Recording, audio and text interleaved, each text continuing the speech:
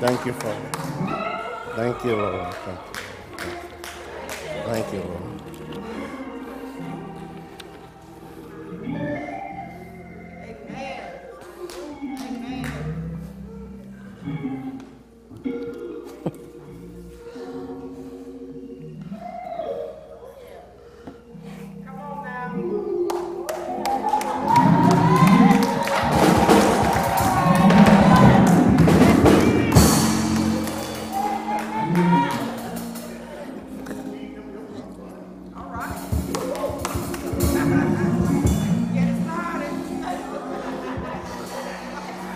She already got it started. Yeah. My Lord.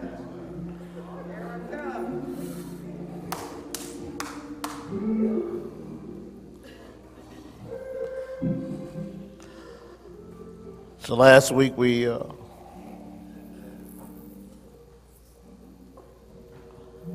talked to you about a man who had been looking for a miracle for 38 years. Lay by a pool, waiting on a man to come save him. And then when the man walked up who could save him, he didn't even know it.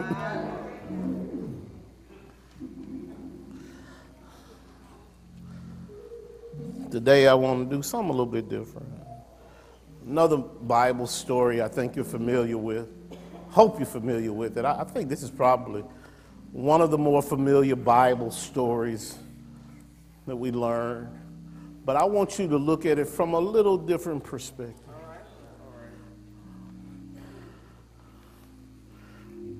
If I ask you just by a show of hands, who knows the story that's found in 1 Samuel chapter 17? Probably nobody would raise their hand. Although this story comprises the entire chapter, just about. Now, those Old Testament chapters are wordy, a lot of words in them. And I'm not testing you right now. You don't have to prove your Bible knowledge by saying you know what 1 Samuel chapter 17 is.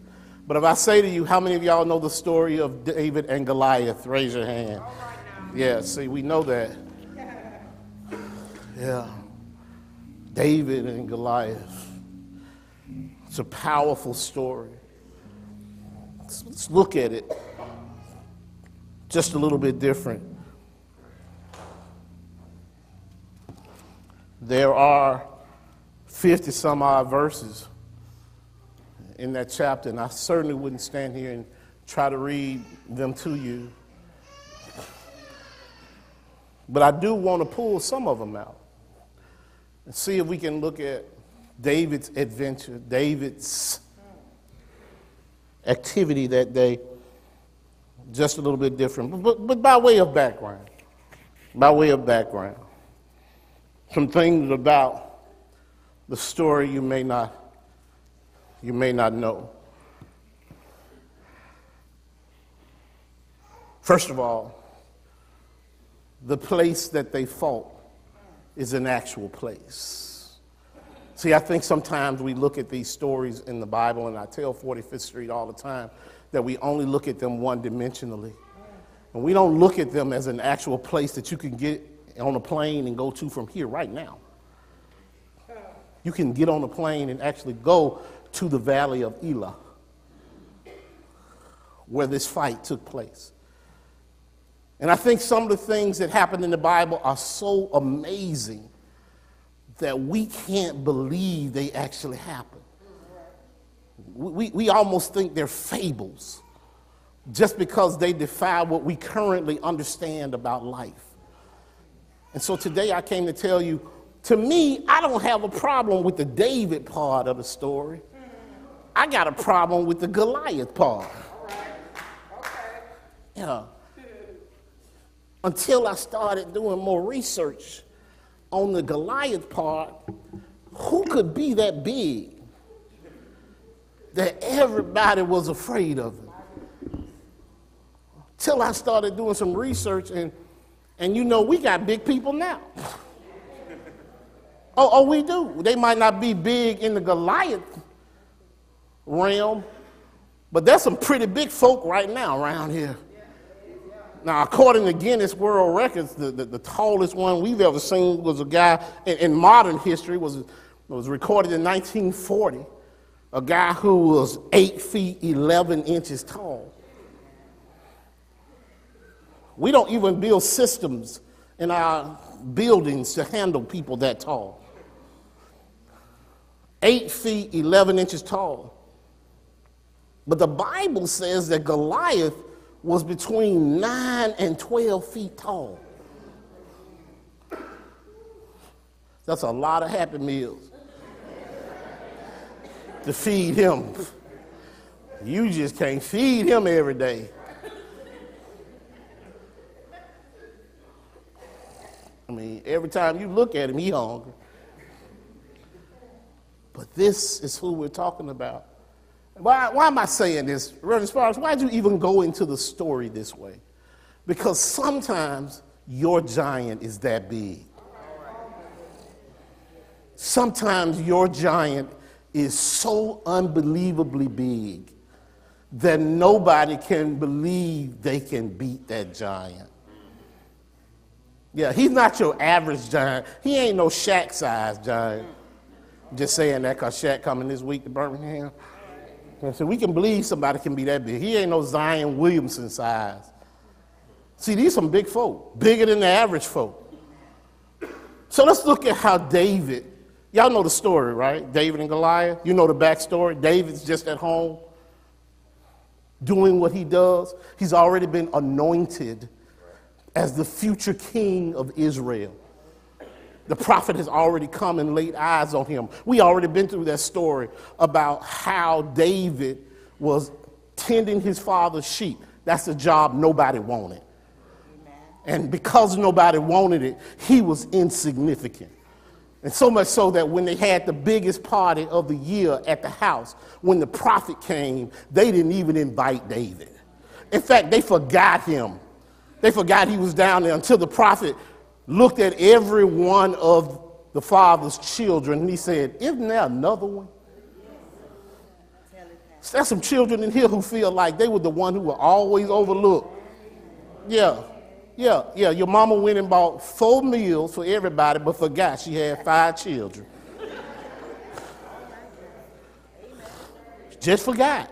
You always felt like you were that child that was overlooked. That's David. There's enough to give you a complex.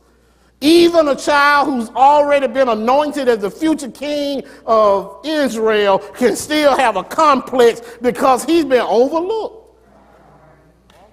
And so his daddy calls him up one day because there's been a war going on. I put a graphic up about where it was happening. I want to show you the actual valley of Elah, with the Philistines camped on one side and Israel camped on the other side. There was a lot going on. There was a war going on. And David's brothers, the 3 eldest brothers, had been sent out to fight for Saul.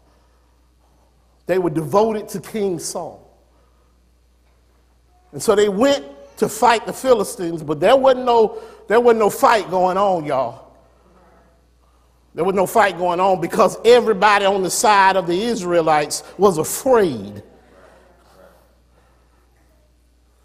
And so the mightiest man on the side of the Philistines issued a challenge. They called him the champion. He came down into the valley.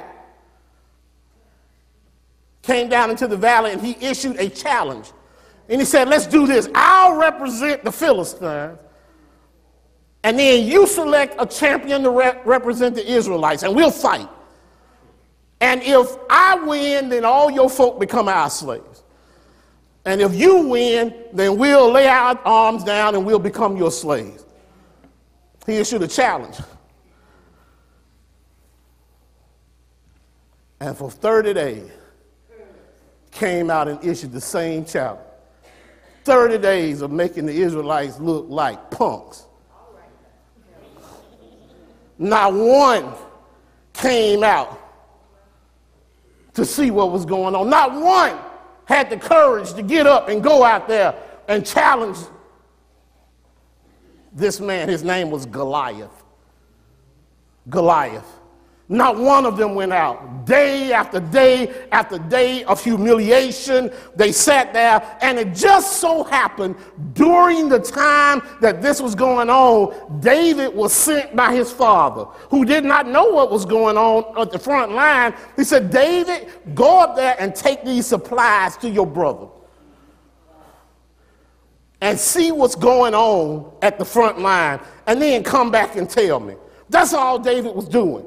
David wasn't looking to get into nothing. That's my first point for you. Sometimes you just walk into a conflict. Sometimes you just walk into a conflict. You're not looking to get in anything. As I tell them at the house all the time, I ain't bothering nobody. I'm just sitting here doing my thing. I ain't messing with nobody. And David comes up there to bring the supplies to them. And when he comes to bring the supplies, he walks up and he hears this, as he said, this uncircumcised Philistine going in on all the folk, challenging them, saying, doing this. You know how we used to do. Come on. Come on, this is what he's doing to the whole country. Come on. And all of them sitting back, cowering down, hiding, literally, hiding. And so David started asking around. He said, what's up with this? What's going on? What's happening with this man? And they told him that he was a champion from the Philistines and he had challenged them. And that our champion could go out and take him. And if so, then we would have them, they would give up. And so he's looking around like, and? One of y'all gonna do it? And they all looking at him like, we scared. Because they were afraid. They were fearful. And then the scripture says, David's oldest brother, Eliab, saw him talking to people. You need to walk with me on this. Saw him talking to some people at the front line, other soldiers, asking them what was going on. And guess what? He got mad. Now, he wasn't mad at the Philistine. He was scared of the Philistine. But he was mad at his little brother who had the audacity to come to the front line. And he said in verse 28, I'm going to jump there. No, I'm going to start at 26. And David said to the men that stood by, saying, what shall be done to that man that killed this Philistine and taketh away the reproach from Israel? For who is this uncircumcised Philistine that he should defy the armies of the living God? And the people answered after him, saying, so shall it be done to the man that killed him. Let me tell you how awful it had gotten. It had gotten so bad that Saul, the king, who was also afraid, had doubled up on his reward for the man who killed Goliath. He said, if you kill Goliath, not only will I give you, he said, I'll give you three things. He said, I'll give you a daughter. I'll let you marry a princess. He said, I'll give you money. I'll make you rich. And I'll give you, look at this, 3-dimension. I told you got to study a tax exemption, which means you won't have to pay taxes on the wealth that I give you, which was valuable. 3 things, he said, that I'll give to you if you kill this Philistine. And so David said to them, he found out from them what was going to happen if they won. And Eliab, verse 28, his eldest brother, heard when David was talking to the men. And Eliab's anger, watch this, was kindled against David, not Goliath. And he said, why did you come down here? And with whom have you left them little few sheep that Daddy gave you? So not only did he have to be mad at his brother, he had to denigrate him and talk about it a little bit more. And he said, I know the kind of pride you got, David, and the naughtiness in your heart, because you just came down here thinking you could see us fighting.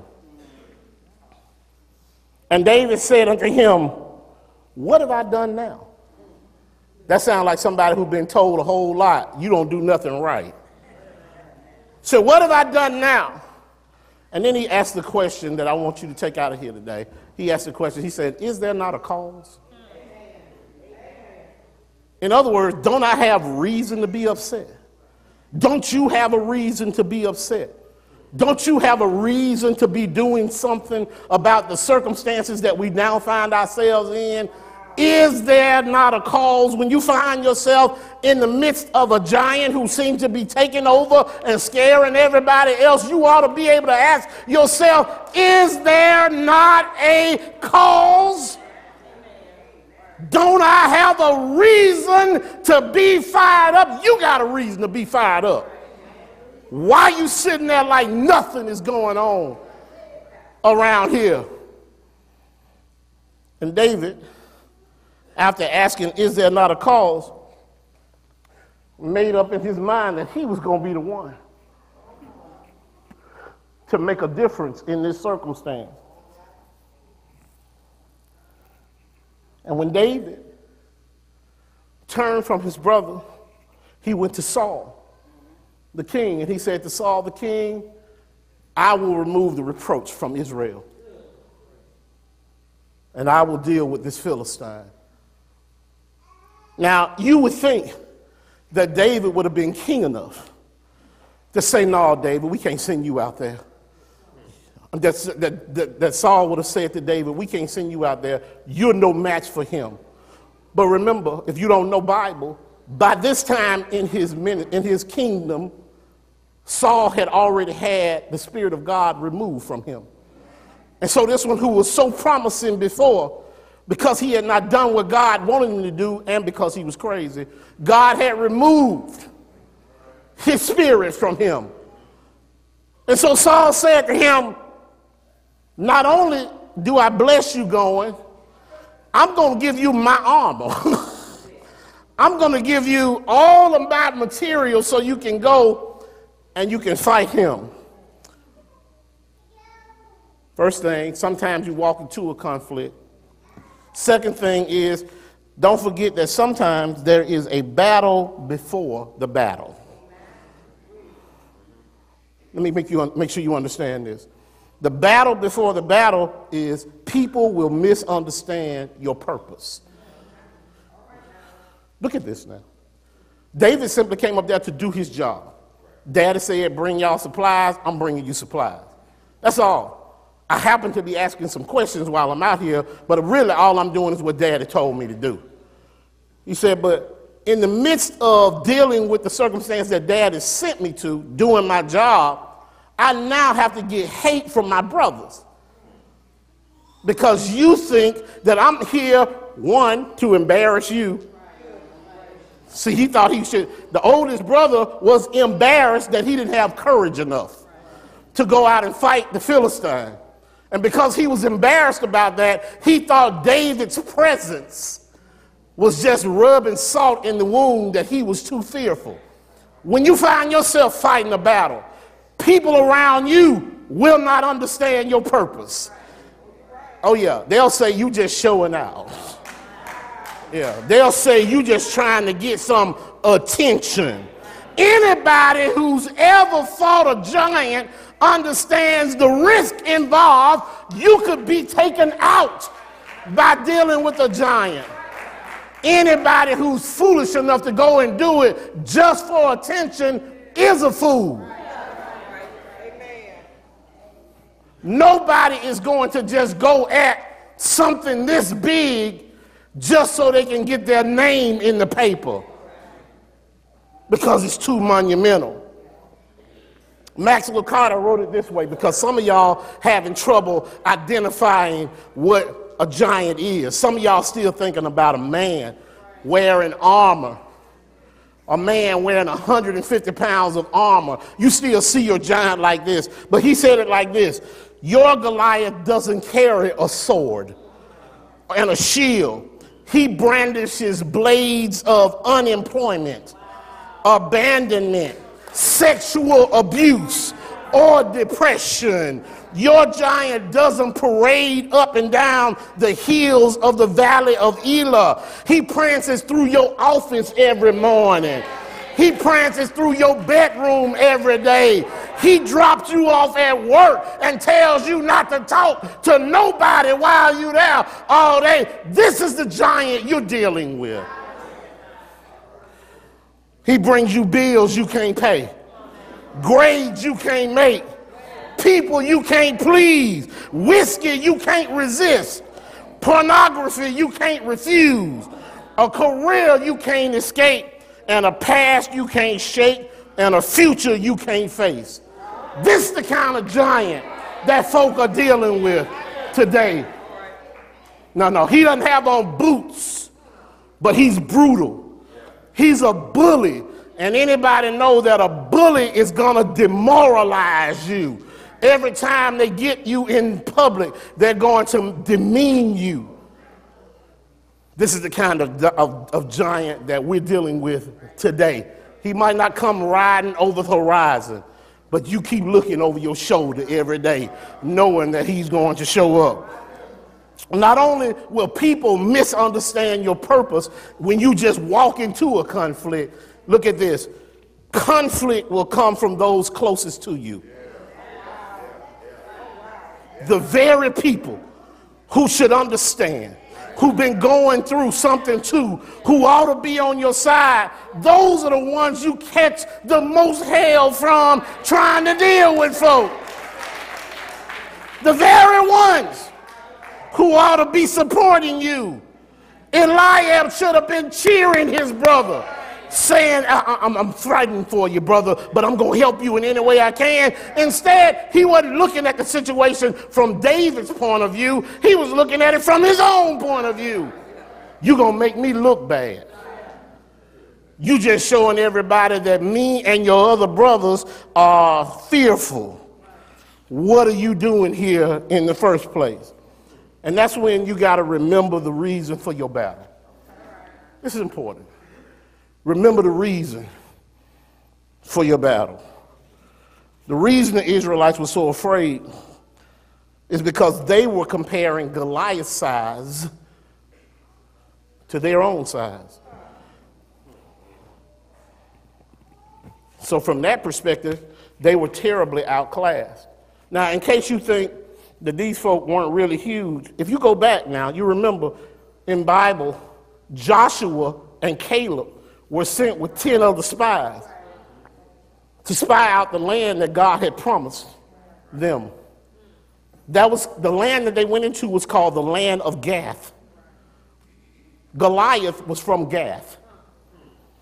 And so the same giants that the Israelites saw before they went into the promised land, one of those giants is standing in front of him right now.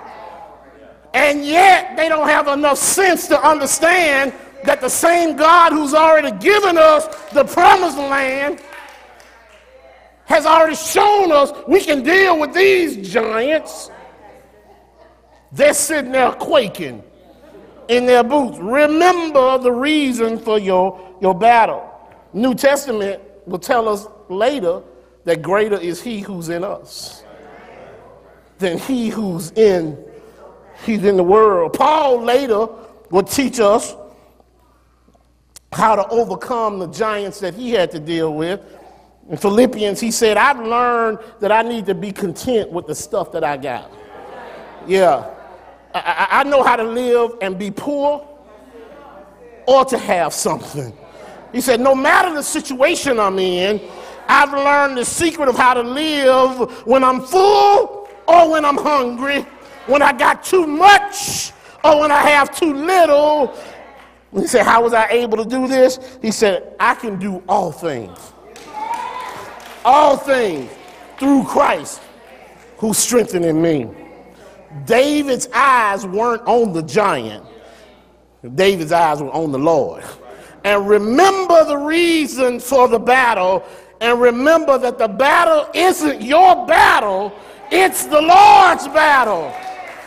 It doesn't belong to you.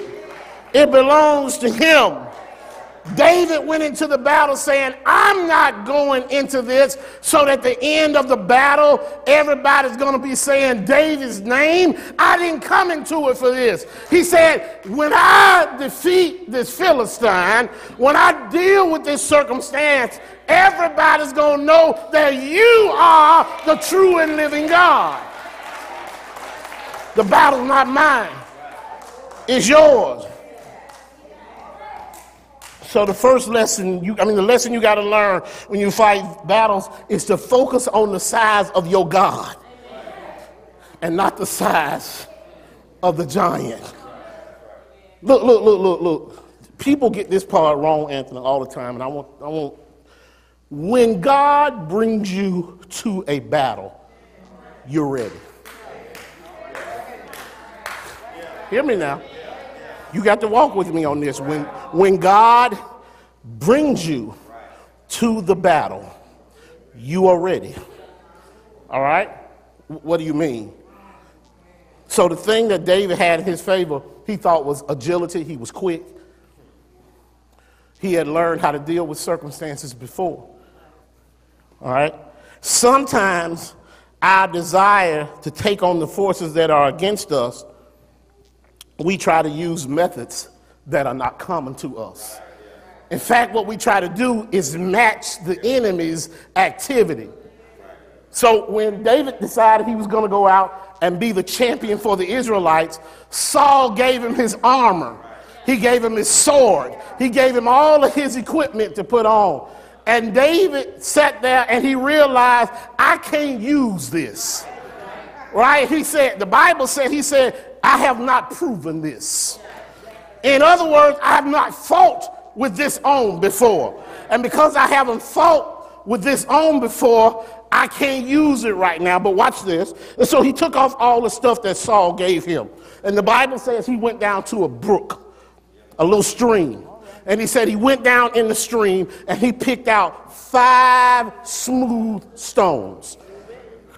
5 smooth, this is where the story gets kind of crazy. But I want to bring it home to you and let you know that you got 5 smooth stones too. All right? He went and picked out 5 smooth stones.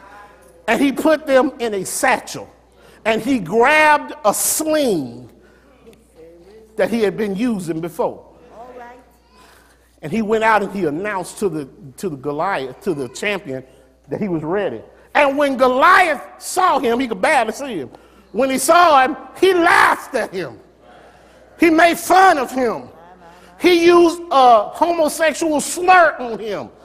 Oh, he did. Go study it. He said, what am I, a dog? That you ought to make fun of me? This is what Goliath said, and that was a term for a male homosexual at the time. That's what he used. This is how he tried to denigrate him. Read the story. Read the word. He used everything he had, and yet David was not flinching. He came out there. And some would ask the question, why did David pick up 5 stones? Yeah, why did David pick up 5 stones? She asked me. And the reason he picked up 5 stones is because Goliath had brothers. Right.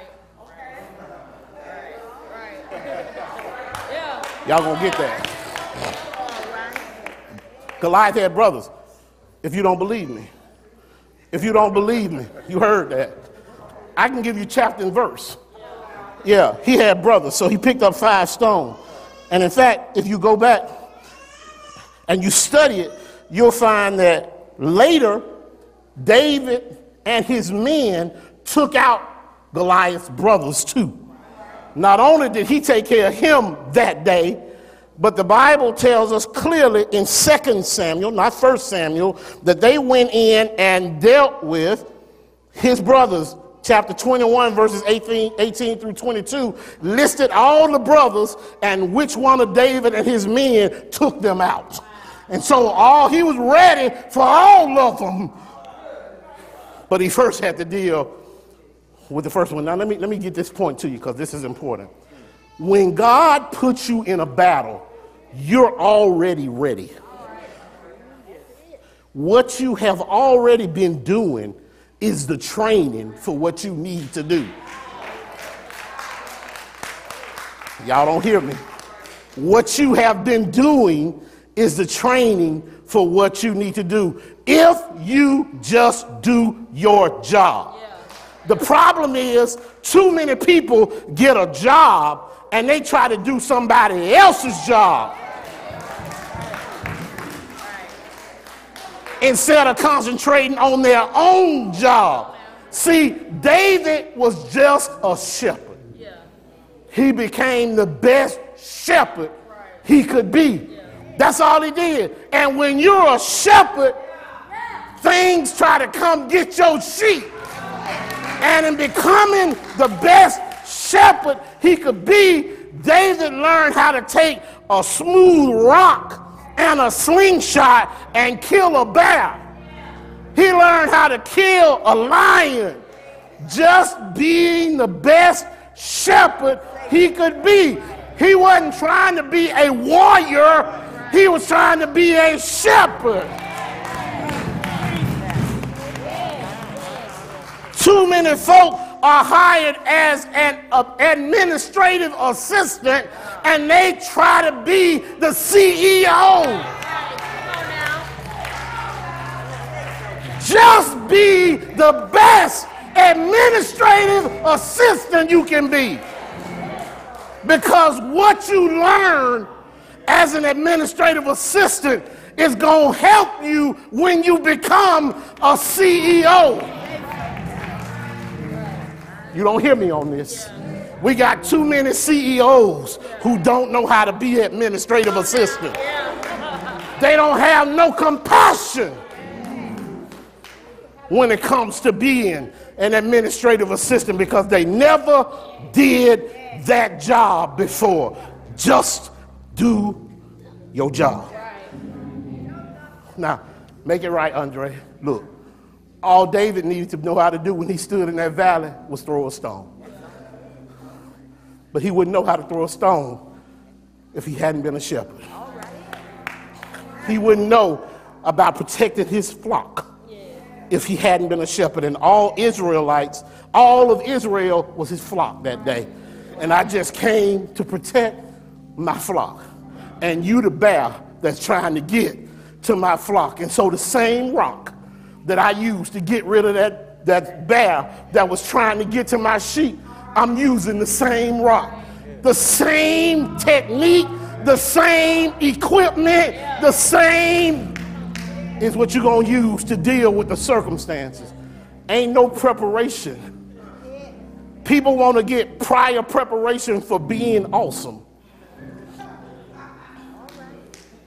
When you get there, you use what you got. If you've done what you're supposed to do, then you'll have all you need. Look, I wonder what would have happened if David had gone on monster.com and filled out an application to become a giant slayer. There's no such thing, because you don't understand that sometimes you walk into a battle. You can't prepare yourself, but that doesn't mean you're not prepared. If you utilize what God has done for you, then you're ready for the battle. So David slings the rock. And it wasn't his quickness that got him. It was the fact that God steadied his hand and allowed that stone to hit Goliath in a place where he was vulnerable. And the Bible says that it hit him in his head, he died, and David immediately got rid of him. Ran up, took his sword, took his head, and the battle was over. And here comes what happens after you. See, if you've done what you need to do, then you're supposed to declare yourself the victor. No, when it's the Lord's battle, Right. you need to know that things don't always happen afterward like you think they're going to. Yeah. All of the Philistines were supposed to become their slaves. Problem is, when David did his thing, all of them ran away and refused to do what they promised they would do from Goliath, which is why they ended up having to track them down and get rid of all of them. When God brings you to the battle, you're already battle ready. Don't get ahead of the battle by trying to fight. Look at this. David said, is there not a cause? Do you have a cause today? Do you have somebody that's been messing with you? Somebody who's been bothering you? Somebody who fits in one of those categories? I'm telling you right now, don't try to fight that battle by yourself. David didn't go into the valley of Elah by himself. David went into the valley of Elah to prove that the true and living God was in fact the true and living God. He knew him before, watch this, he entered the valley. And so knowing him before he entered the valley meant he went into the valley with the power of God behind him. My question to you today is, if you've got a cause, do you know the Lord?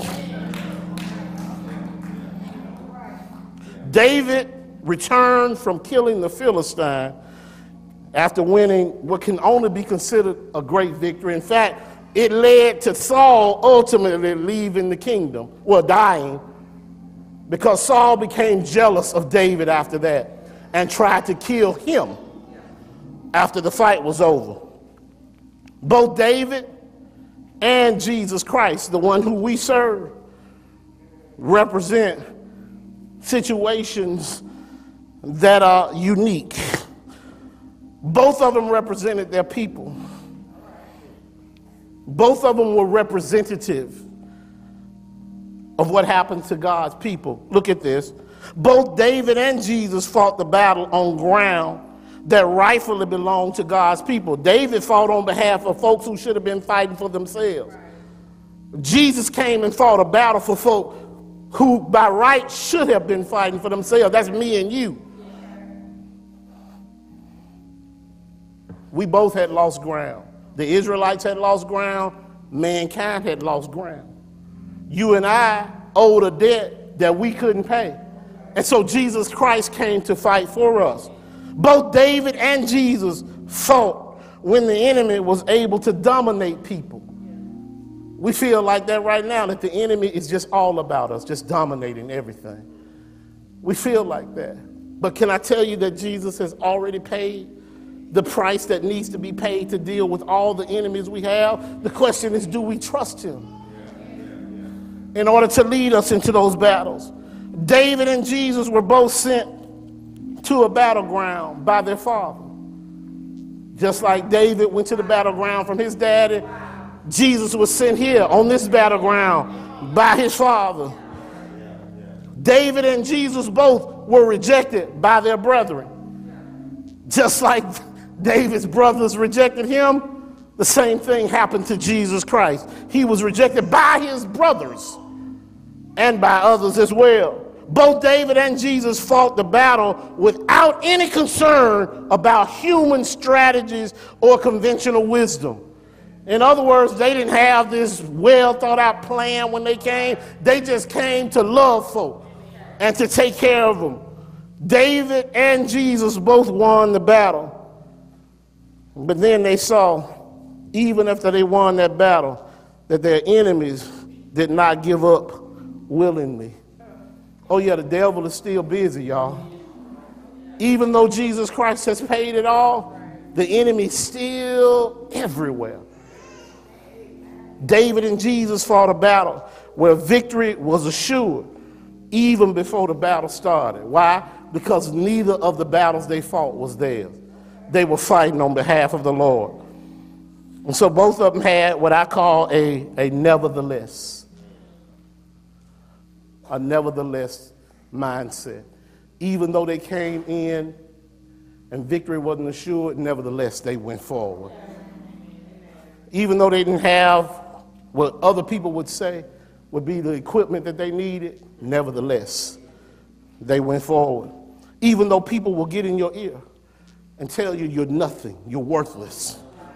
Nevertheless, I came to tell you that you're valuable in Jesus' eyesight. Even though you might be the least in your family, nevertheless, God has something special planned for you. Even though you came in here today thinking you were coming to get a good meal on the parking lot, nevertheless, I came to tell you, you had to get some spiritual food before you could go get our physical food.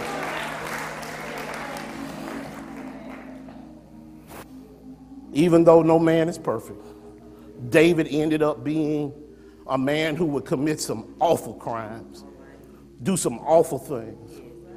Nevertheless, God called him a man after his own heart. God allows us to mess up, and then God allows us to be forgiven. And so somebody came here today, and they know Jesus, but they messed up.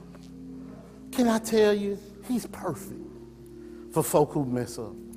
He doesn't expect perfection from us, but what he does expect from us is confession. If you messed up, just tell the Lord, I messed up, and I need to be back with you, Lord. Today is my day. I need to straighten things out with you. I'm tired of being on the outside. Don't keep trying to fight this giant in your life by yourself. Let the Lord fight your battles for you. I've been waiting on you. I've been watching you go through life. I've been knowing that you need to have somebody to walk with you and talk to you and support you. But I need you to take that first step. I need you to accept the gift of salvation that Jesus Christ has given. And if you've already accepted salvation, then we need to be in fellowship with one another. So I'm asking you, is today the day that 45th Street becomes your church family? I can't think of a better day. Family, friends are here welcoming you in. Choir's going to stand and sing this song right now. And while they do, the same Jesus Christ who died for you has empowered me to invite you to become a part of his family. The doors of our church are wide open. Whosoever will, let them come right now. Right now.